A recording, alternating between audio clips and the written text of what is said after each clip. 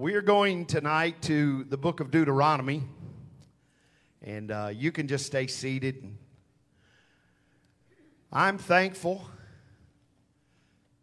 for our Focus 52, and this was an incredible chapter this week, and very powerful, and I am convinced that God's going to speak to us something out of this tonight.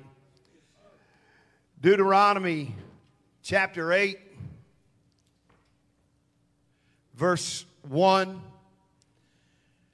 All the commandments which I command thee this day shall you observe to do, that ye may live and multiply. Go in and possess the land which the Lord sware unto your fathers. And thou shalt remember all the way which the Lord thy God led thee these 40 years in the wilderness, to humble thee, to prove thee, to know what was in thine heart, whether thou wouldest keep his commandments or no. And he humbled thee and suffered thee to hunger, fed thee with manna, which thou knewest not, neither did thy fathers know, that he might make thee know that man doth not live by bread only, but by every word that proceedeth out of the mouth of the Lord doth man live. Amen. Praise God. I want to talk to you tonight about the dichotomy of the journey. The dichotomy of the journey. Now, a dichotomy is basically two things that represent opposing each other. For example, night and day, light and dark, flesh and spirit, natural and spiritual, the world and the church. When God speaks,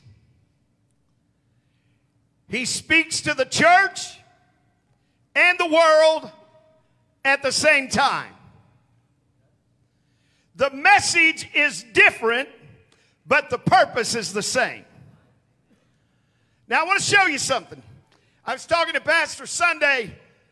You know, he always catches me about 30 minutes before service. He said, man, I sure wish you had a hot word tonight. And I was sharing with Pastor how that where we are in time right now is really not anything unusual. When you go back to the very beginning of it all, you know, I have guys tell me all the time, well, I don't think all of this stuff that's going on in the world right now has anything to do with an attack on the church. You're crazy.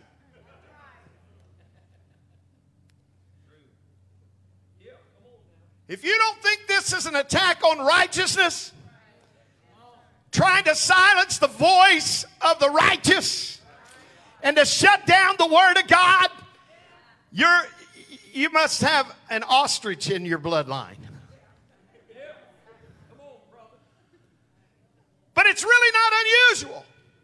When you think about it, and I'll just cut to the chase here, when you think about it, the God of all glory robes himself in flesh, comes to do nothing more than to save the world from their sin, heal the sick, raise the dead, open blinded eyes, open deaf ears, cast out devils.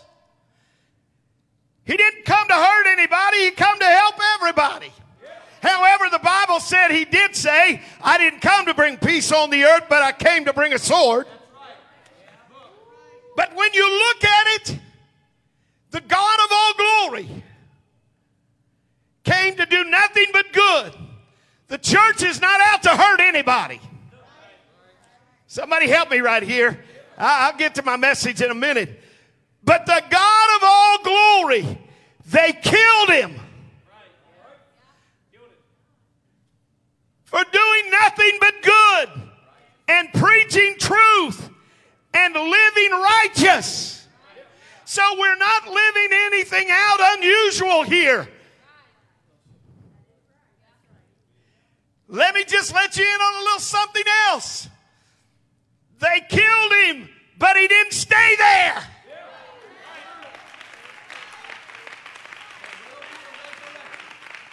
And they may kill you, but you won't stay there.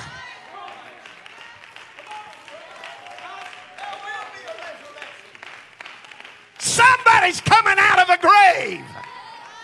Somebody's going to rise to meet him in the air. You see, the dichotomy is death and life. Okay. Watch me here. The purpose for God speaking is twofold. To get our attention, to draw us closer to Him.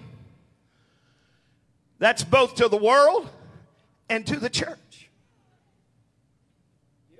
Watch this.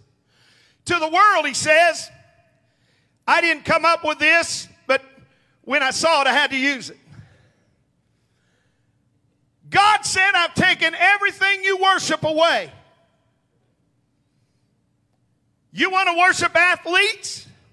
So I'll close the stadiums.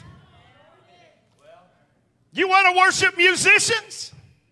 So I'll close the civic centers. You want to worship actors?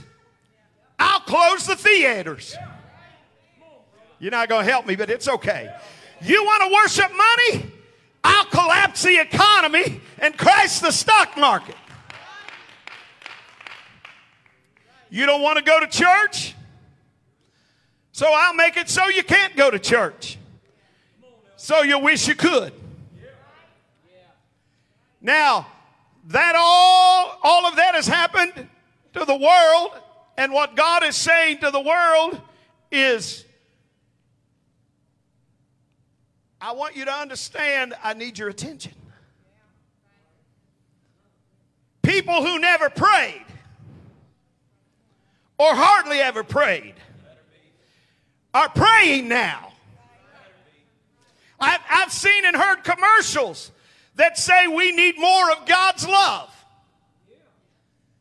Pew Research Center, a survey organization, says more than half of the adults, 55%, say they have prayed for the end of cuss word 19. He's getting their attention and He's drawing them closer to Him. That's what He's saying to the world.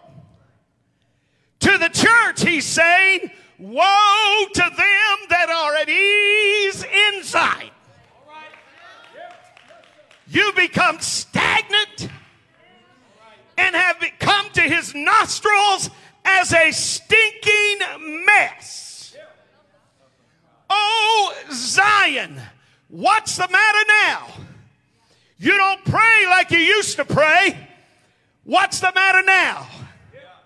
We've allowed church to become complacent and settle for mediocrity. Somebody help me right here. It's become a social gathering place.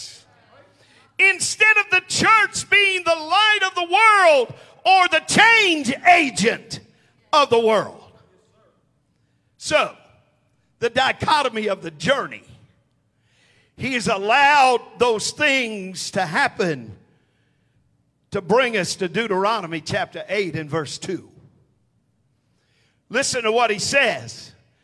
To humble thee and to prove thee, to know what was in thine heart, whether thou wouldest keep his commandments or no, not for him, but for us, to get our attention and draw us closer to him. I heard somebody say the other day that God wouldn't dare allow his people to go through trouble and trial. That's not the kind of God he is. I'm about to help you a little bit right here. You see, the dichotomy of the journey is you got to be humble to be blessed.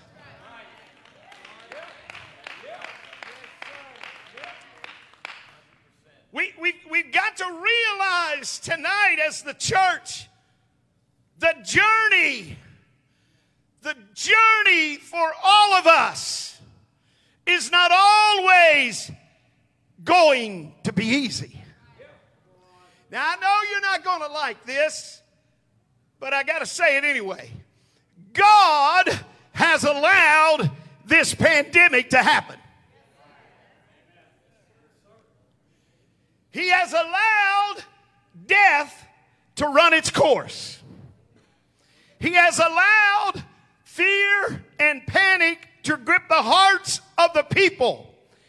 He has allowed shelter in place to happen.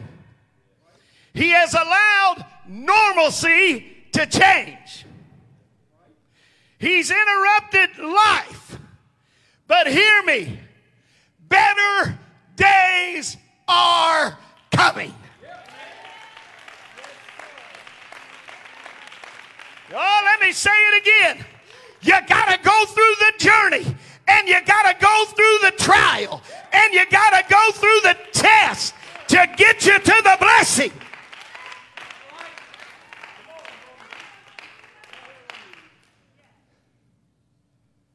Say, well, Bishop, how are better days going to come?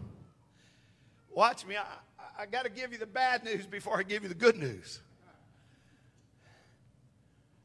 Before better days can come, we've got to learn another dichotomy. The dichotomy is this: premise and promise. Premise, everybody say premise and promise. Everyone wants the promises of God. We want life more abundantly. We want it, failing to understand that we must first do the premise. Watch. What is premise? Glad you asked. Premise is the prerequisite that must happen before the promise is released. How will better come? Here it is. 2 Chronicles chapter 7 and verse 13. If I shut up heaven, that there be no rain, or if I command the locusts to devour the land, or if I send pestilence among my people, if my people, which are called by my name, shall humble themselves and pray and seek my face and turn from their wicked ways, then will I hear from heaven and will forgive their sin and will heal their land.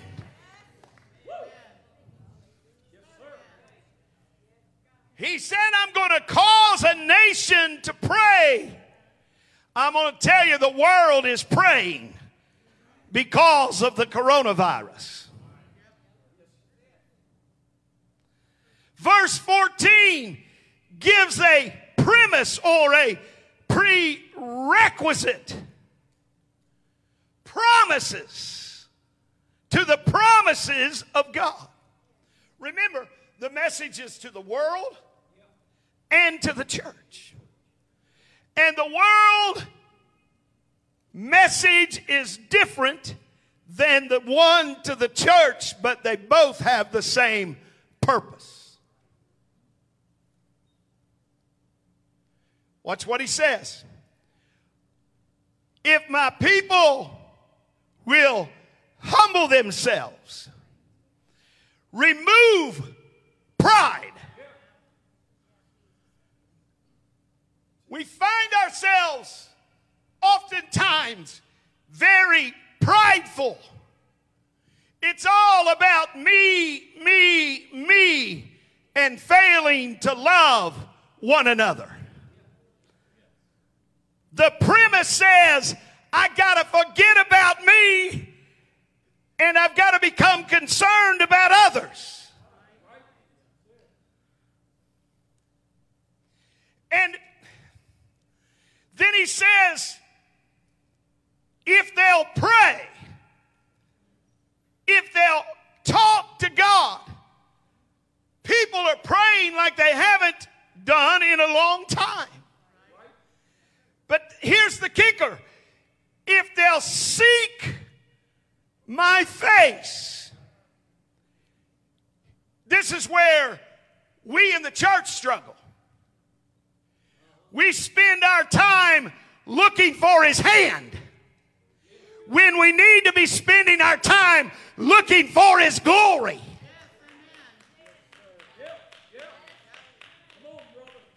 Well, now, wait a minute, Bishop. No, you wait a minute. Someone may say, the Bible said no man can see his face and live. But hear me right now. We must die out to worldly desires. We must die out to the lust of the flesh and the lust of the eye and the pride of life.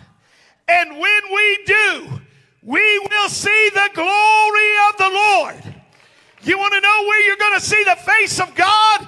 Is when you lay your hands on somebody that's possessed with demons and the demons leave. That's the hand and face of God. You want to know where you're going to see the face of God? Is when a sinner walks down the aisle, repents of their sin, and are buried in the name of Jesus, filled with the Holy Ghost. That's the manifestation of the glory of God.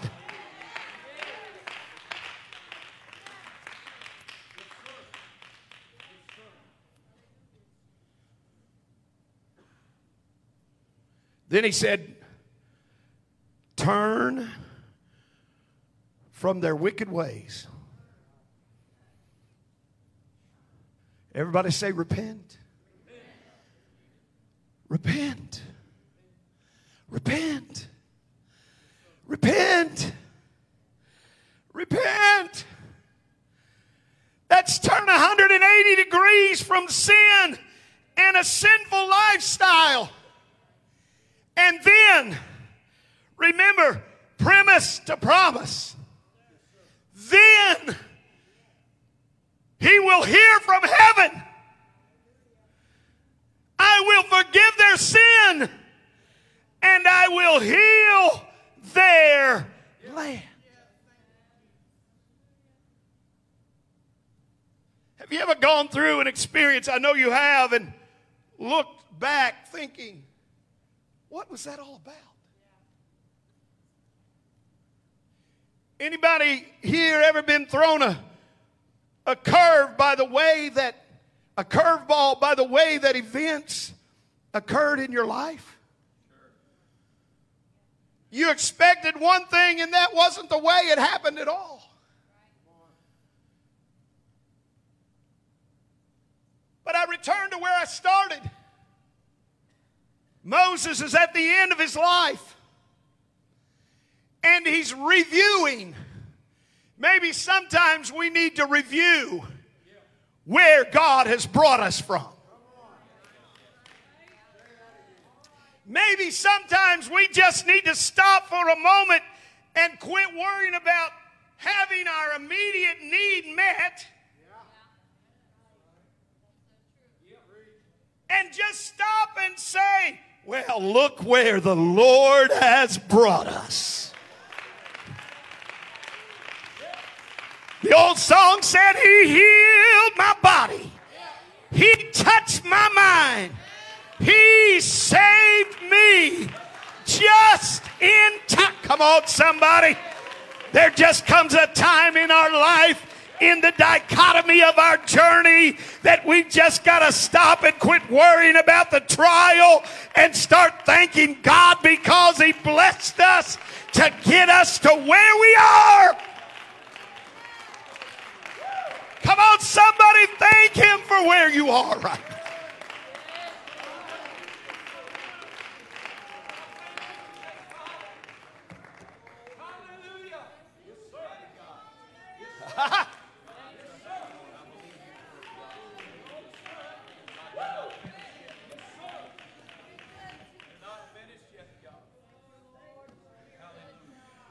Moses says, let me just remind you of a few things here, folks. I don't think it happened the way they expected it to happen. I think some explanation was in order, so Moses gives it to them by the inspiration of the Holy Ghost. It was a glorious day when God parted the Red Sea and led his people out of Egyptian bondage. Exodus chapter 15 records the Pentecostal praise service that followed. Miriam grabbed her tambourine and they praised God like never before. They danced all over that place. I will sing unto the Lord, for he has triumphed gloriously. Oh, the horse and the rider has he thrown into the sea. That was just a few steps away from an incredible miracle that could have never happened without the hand of God. Somebody's here tonight, and the only way you could be here is because of the hand of God.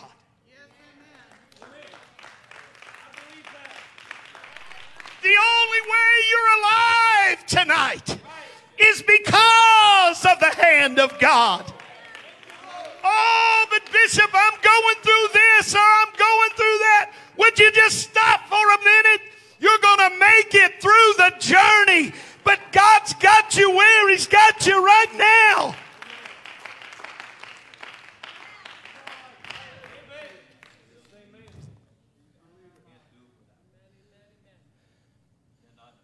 So, that one day, that one event, they'd gone from pending disaster to glorious victory. Trapped between the Red Sea and Pharaoh's army, it looked like there was no hope. Anybody been there? Then God intervened, parted the Red Sea, and destroyed the enemy.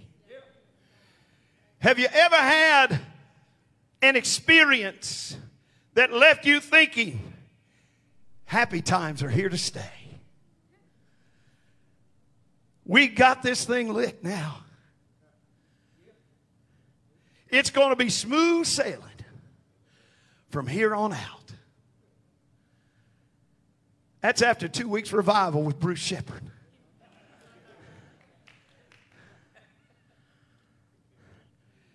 Have you ever had a Red Sea experience? A point in your personal history when breakthrough happened. And it happened at such a level that it felt like all of your troubles were behind you. I need you to get a sense of that emotional state of Israel at the Red Sea so you can appreciate the text that I'm about to read to you. Are you there yet? You remember that Red Sea moment in your life? You remember when it felt like it was impossible and all of a sudden God opened up something to you and said, hey, look here. You can make it through this. Not on your own, but because my hand is with you. I'm going to take, come on somebody, I'm going to take you through this. You see, the dichotomy of the journey is sometimes we've got to nudge up next to the impossible for God to make it become possible.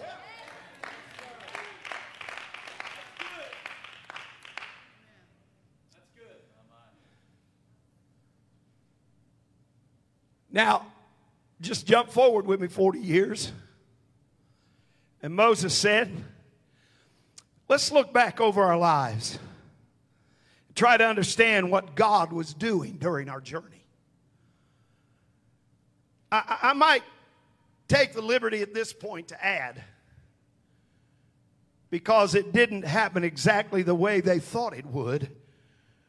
In fact, it was very different than what we thought as we stood on the shores of the Red Sea and watched the bodies of Pharaoh's army wash up out of the sea. But watch this. God speaks through Moses, and this is what he says. Just like he speaks to the world and the church at the same time.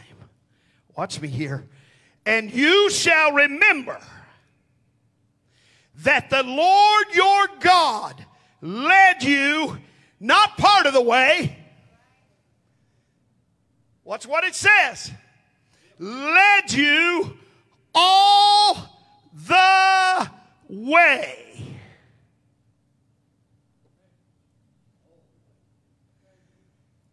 If you're here tonight and you're feeling like maybe you're not going to make it, I've got good news for you.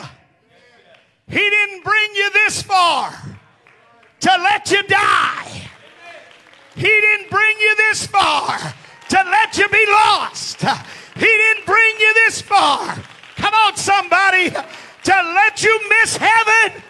He's going to go with you all the way.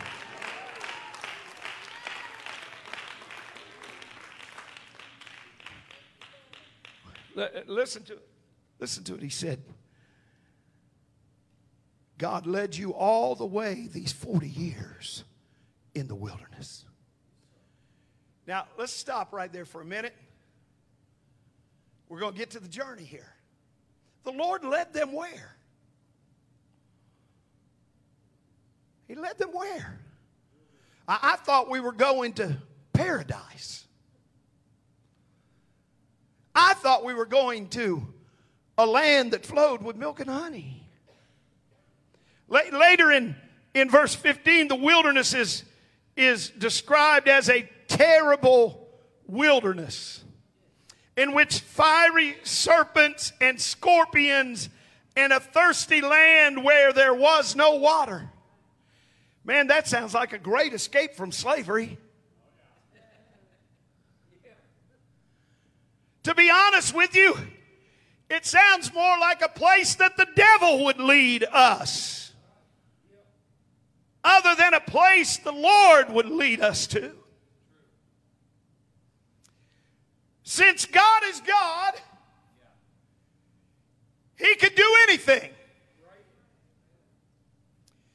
Could He not lead them on an easier journey? If He could create the heavens and the earth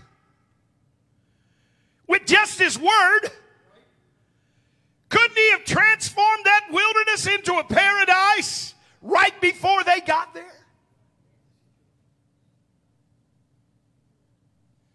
Why? Here it is. Here's the spirit of the world right here. Why would a loving God deliver His people from Egypt only to lead them into a terrible wilderness with fiery serpents, scorpions, and no water? Let's talk about your journey and my journey. Can we do that a minute? You're not in too big of a hurry, are you? Some of you didn't sound very convincing.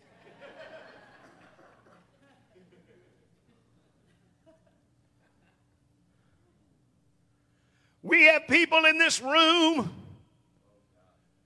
who have had to overcome leukemia, cancer, bankruptcy, divorce, just to name a few. They've been through hell and high water. I personally have walked through some wilderness ground and contended with some very fiery serpents. And so have you.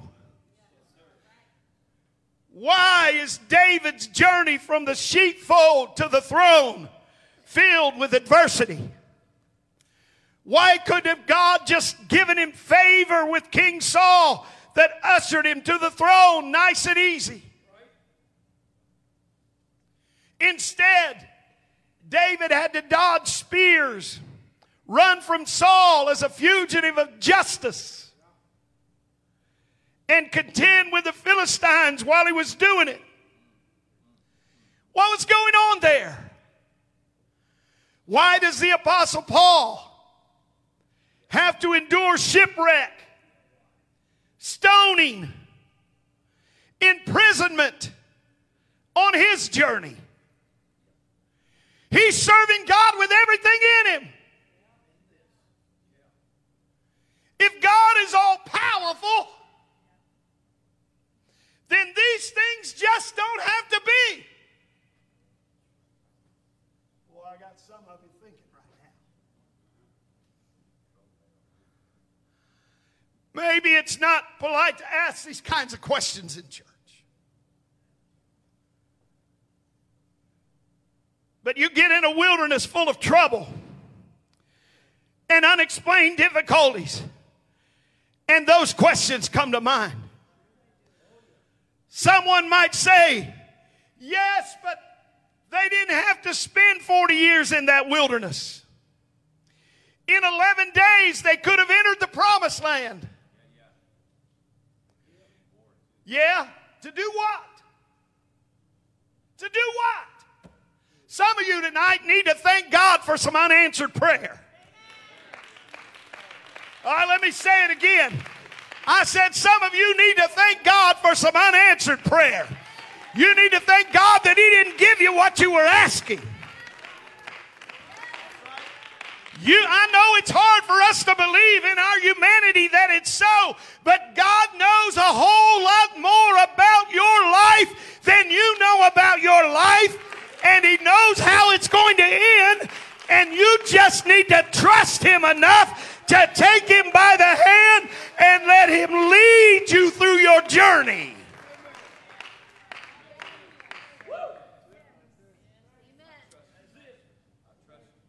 Watch this.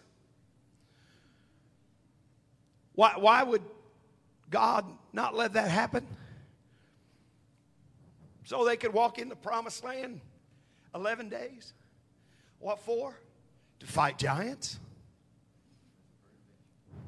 When the second generation does enter the promised land, it's a battle. There's Jericho, then the defeated Ai, and then more battles. That's what the first generation should have been doing. But you see, somewhere they got lost in the dichotomy of the journey. They thought just because they were who they were, they deserved to just get to march right in. You're not going to help me. They thought because of who they were, God ought to automatically bless them. Good Lord, He blessed them. He opened the Red Sea. He killed their enemy. I'll get to the rest later. He took care of them.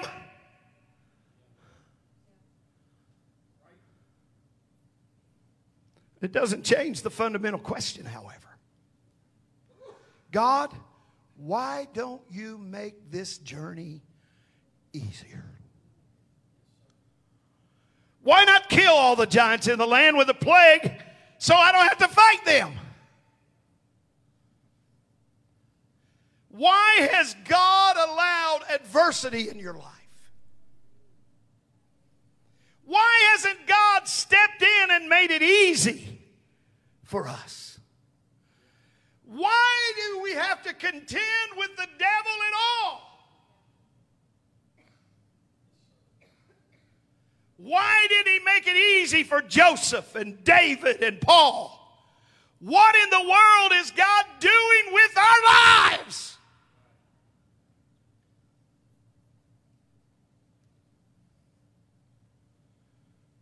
In Deuteronomy 8, Moses reminds them. He answers those questions. He said, let me just tell you why. This is the reason why. You shall remember that the Lord your God led you all the way these 40 years in the wilderness? And here's the answer. To humble you and test you, to know what was in your heart, whether you would keep his commandments or not. Watch. So he humbled you. He allowed you to hunger. He fed you with manna which you did not know, nor did your fathers know, that he might make you know that man shall not live by bread alone, but by every word that proceeds from the mouth of the Lord. I want to focus on the objective of God for your life tonight. Then we're going to get out of here. Moses said, so he humbled you. The human experience for the Christian is designed to work humility into our basic character. Why is it that that's so important? First, it's a fundamental characteristic of God. It's impossible for three people to live in perfect unity for eternity without humility. You could put three people in the same house, and there's not going to be unity there forever. Pastor said not for long. What are you trying to say? Pride breaks unity.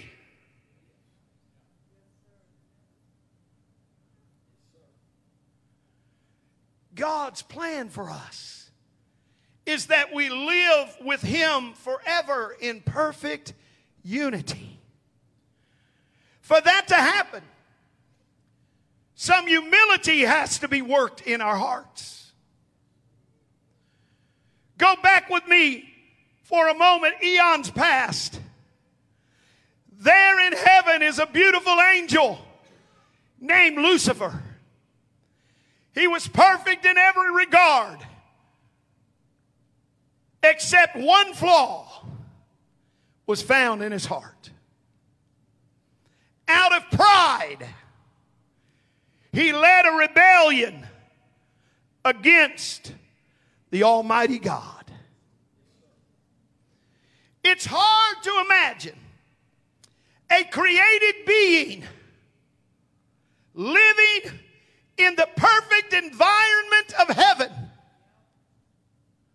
rebelling against a loving God. But that's how sinister pride is. Oh, somebody needs to hear me right now. Out of the sin of pride issued rebellion and all other sin. There is nothing more destructive than pride. And I want to tell you this, pride can have no place in the kingdom of God.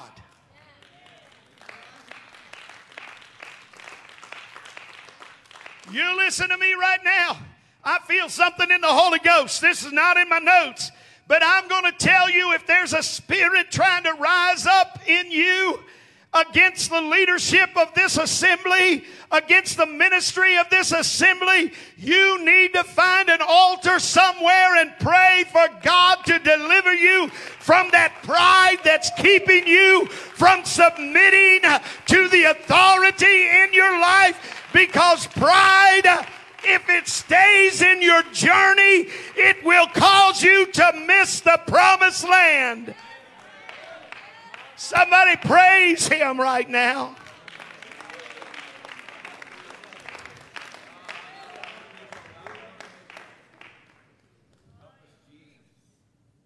So Moses tells these people, God led you through some hard experiences because the quality of humility needed to be worked into your character. And then we read in verse 3 that God allowed you to hunger.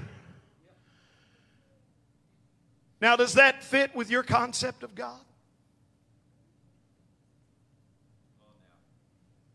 God led these people into a wilderness where there was nothing to eat or drink.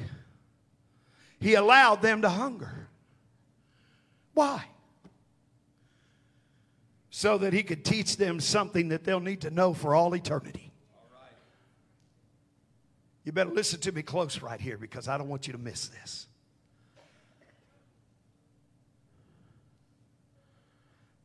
That man does not live by bread alone, but by everybody say every word that proceeds from the mouth of God.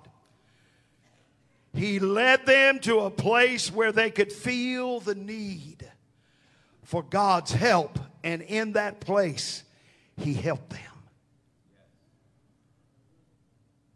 He fed them manna every day. They had to feel that dependence every day.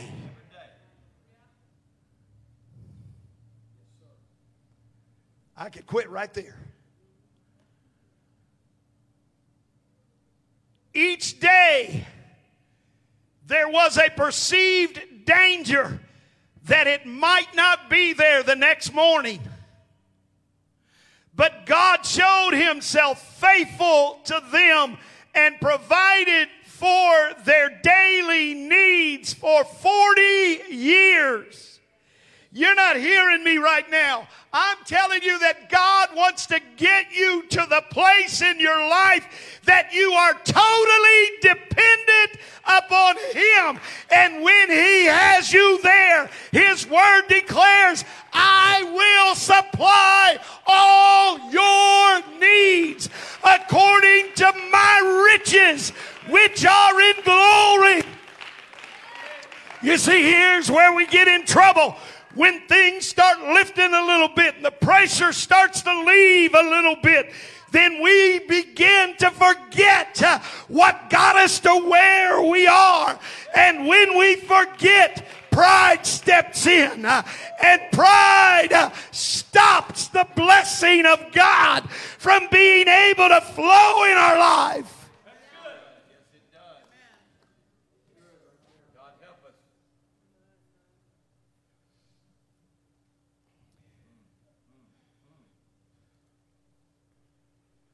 It wasn't that God wouldn't meet their need. He worked a miracle for them with the manna. But He worked in a way that taught them dependence on Him. Now, I'm going to show you something right here. I don't know if I've ever seen this before, Pastor. But when I seen it, it clicked with me. As an eternal creature in a glorified body, you will be no less dependent on God then than you are right now. Now wait just a minute, Bishop. Dependency on God is the reality of being the creature rather than the creator.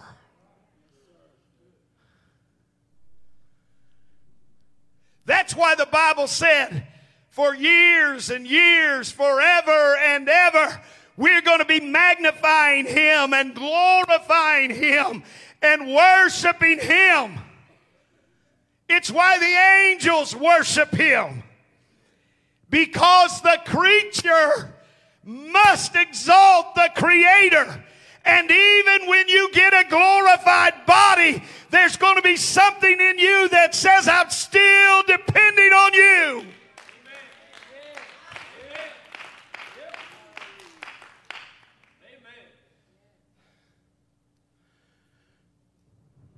The important thing is that we understand and we live with that dependence forever. It's why prayer is so crucial. It is living in dependence. Not independent, in dependence. Years ago, I had a completely backwards understanding of what spiritual maturity meant.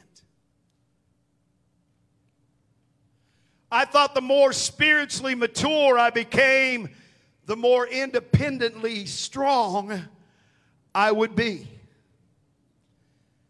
But it's the opposite of that.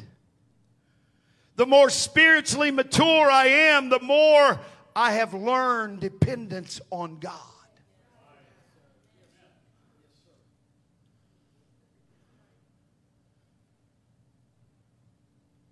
Luke chapter 4.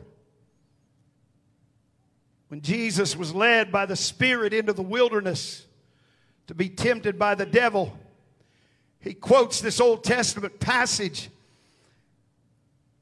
out of Deuteronomy. The first temptation Satan threw at him was the temptation to take matters into his own hands. Watch now. Abandon dependence and turn the stone into bread. Jesus answered to that temptation. I know it's not written like this, but just allow me. What's that you say? Independent or a little... Yeah, hermeneutical privilege. That's it. I'm not used to them big words. So Jesus says this, no, I will live in dependence upon the Father. I will not take matters into my own hands. I will not turn this stone into bread. I will not make my own desires the priority. Man shall not live by bread alone, but by every word that proceeds from the mouth of God. I don't want to upset your apple cart here, but let me help you right now. Life is not about me getting my needs met. Life is about doing the will of God in my life.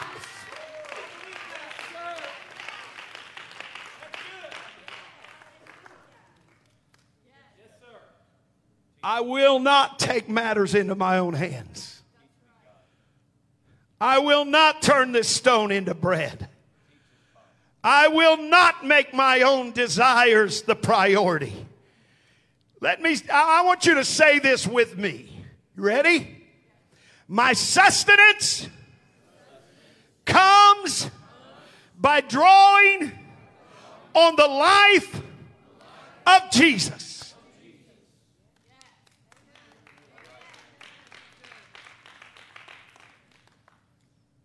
It doesn't come by striving to take care of yourself. Well, Bishop, if I don't take care of myself, nobody will. Oh, boy.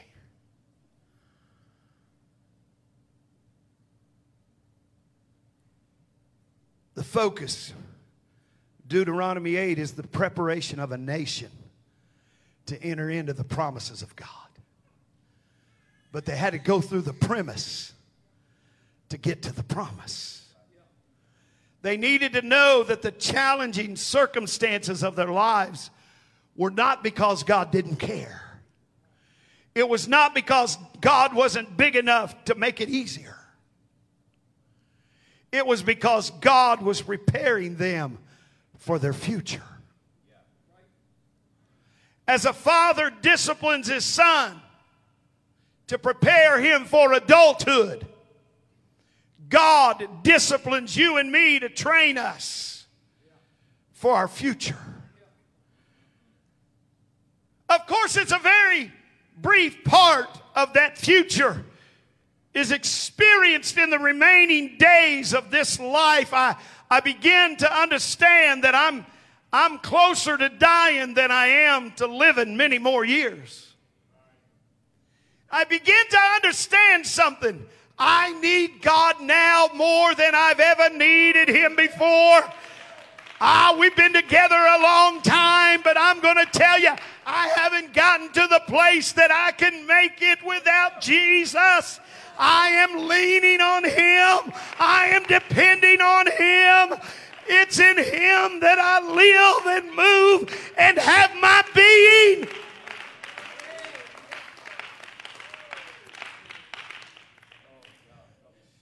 Sometimes when you're a little younger, you have the tendency to become a little self-sufficient. But I want to tell you something. As a Christian, you must realize the continuity of who you are now and who you will be after the resurrection. You know, the Bible says that we shall be known as we are known. We're just going to have a glorified body. But I believe we're still going to be dependent upon God. Just because we made it across the finish line doesn't mean that we don't need Him anymore. Say, well, I got a glorified body. I won't need any food. Look, I ain't going if there's not food there.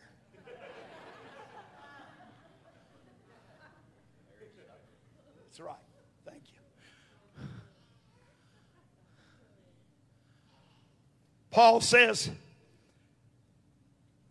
Paul makes us to understand the environment's going to be holy. But you'll be you. So how is that, Bishop? How does that relate to the trials and hardships in your personal journey? Watch this. 2 Corinthians chapter 4, verse 17. Paul says this, "For our light affliction, which is but for a moment, is working for us a far more exceeding and eternal weight of glory." Watch this. The weight of glory you carry in eternity depends on your cooperation with His work in your life now. If you're born again, if you're going to heaven based on the covenant sacrifice of Jesus Christ at the cross, that's a free gift of eternal life received by faith. But your capacity for the glory in the ages to come is being determined now by how you walk out this journey.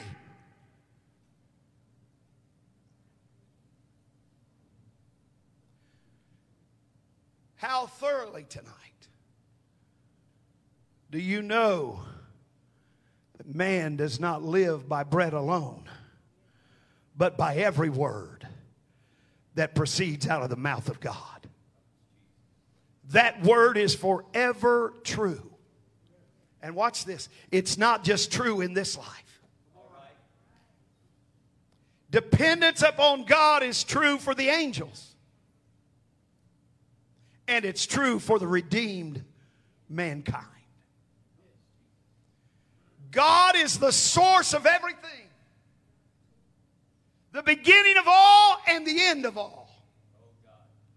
Shortly after Paul talks about our affliction working for us glory, he then talks about the judgment seat of Christ.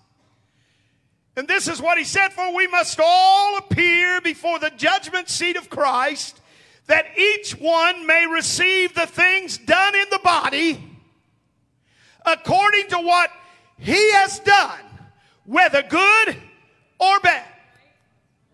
Is that the word? Watch now. That's talking to Christians. And Christians alone. It's not talking about your salvation. It's talking about the authority that God can trust you with in the eternal kingdom. It's talking about the relative weight of glory that He can manifest through you in the eternal kingdom. The quality of the glory is the same for every Christian. The life of God has the quality of righteousness and love and power that is inherent in who God is. But the degree of glory that you will carry varies from one Christian to another. I know I got some of you thinking right now, I'm still in the Word. Now watch this. Paul says, verse 41, he said, as one star differs from another star in glory, so also is the resurrection of the dead. You can look at it. It's in 1 Corinthians chapter 15. You can read it later. There's a lot at stake here, folks, in the dichotomy of this journey.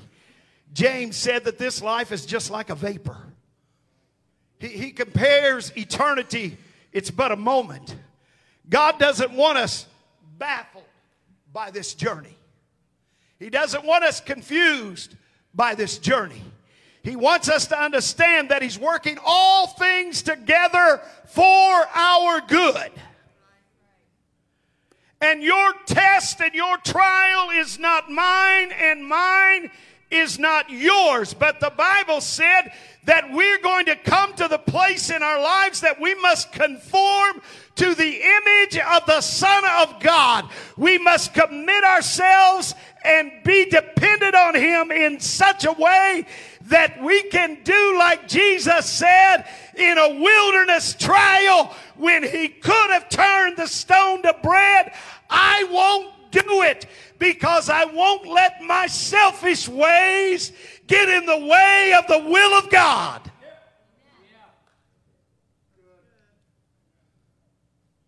Let me close. The question is, are we committed to the process? Israel murmured, complained in the wilderness, and did not enter into all that God had for them. The writer of Hebrews says, let us therefore come boldly to the throne of grace, that we may obtain mercy and find grace to help in the time of need. I'm going to ask you today, are you willing to live out the premise to inherit the promise? It's the dichotomy of the journey. Are you willing to humble yourselves and become dependent upon the God of all glory? Would you rather do it your way or do it God's way? I'm going to tell you, your way won't get you where you're going. Your way will take you places that you don't want to go. But God's way will get you to the promise. Let's stand.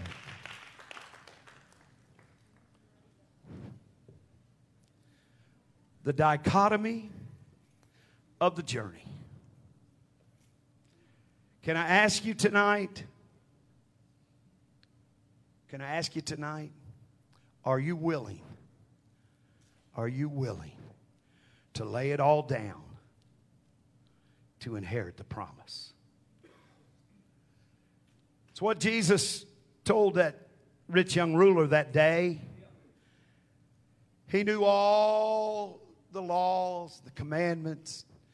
He knew how to pray. He knew how to live as good as a person could in that day.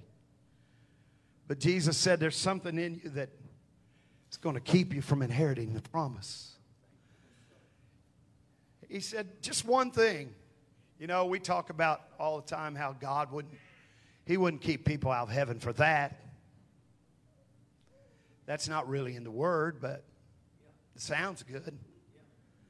It fits the narrative of today, but it's not really in the Word. But Jesus looked at that rich young ruler and He said, one thing thou lackest. And if you're willing to hold on to that, then you've missed the message, because you can't have the promise without the premise. Let's lift our hands and love the Lord together right now. Jesus.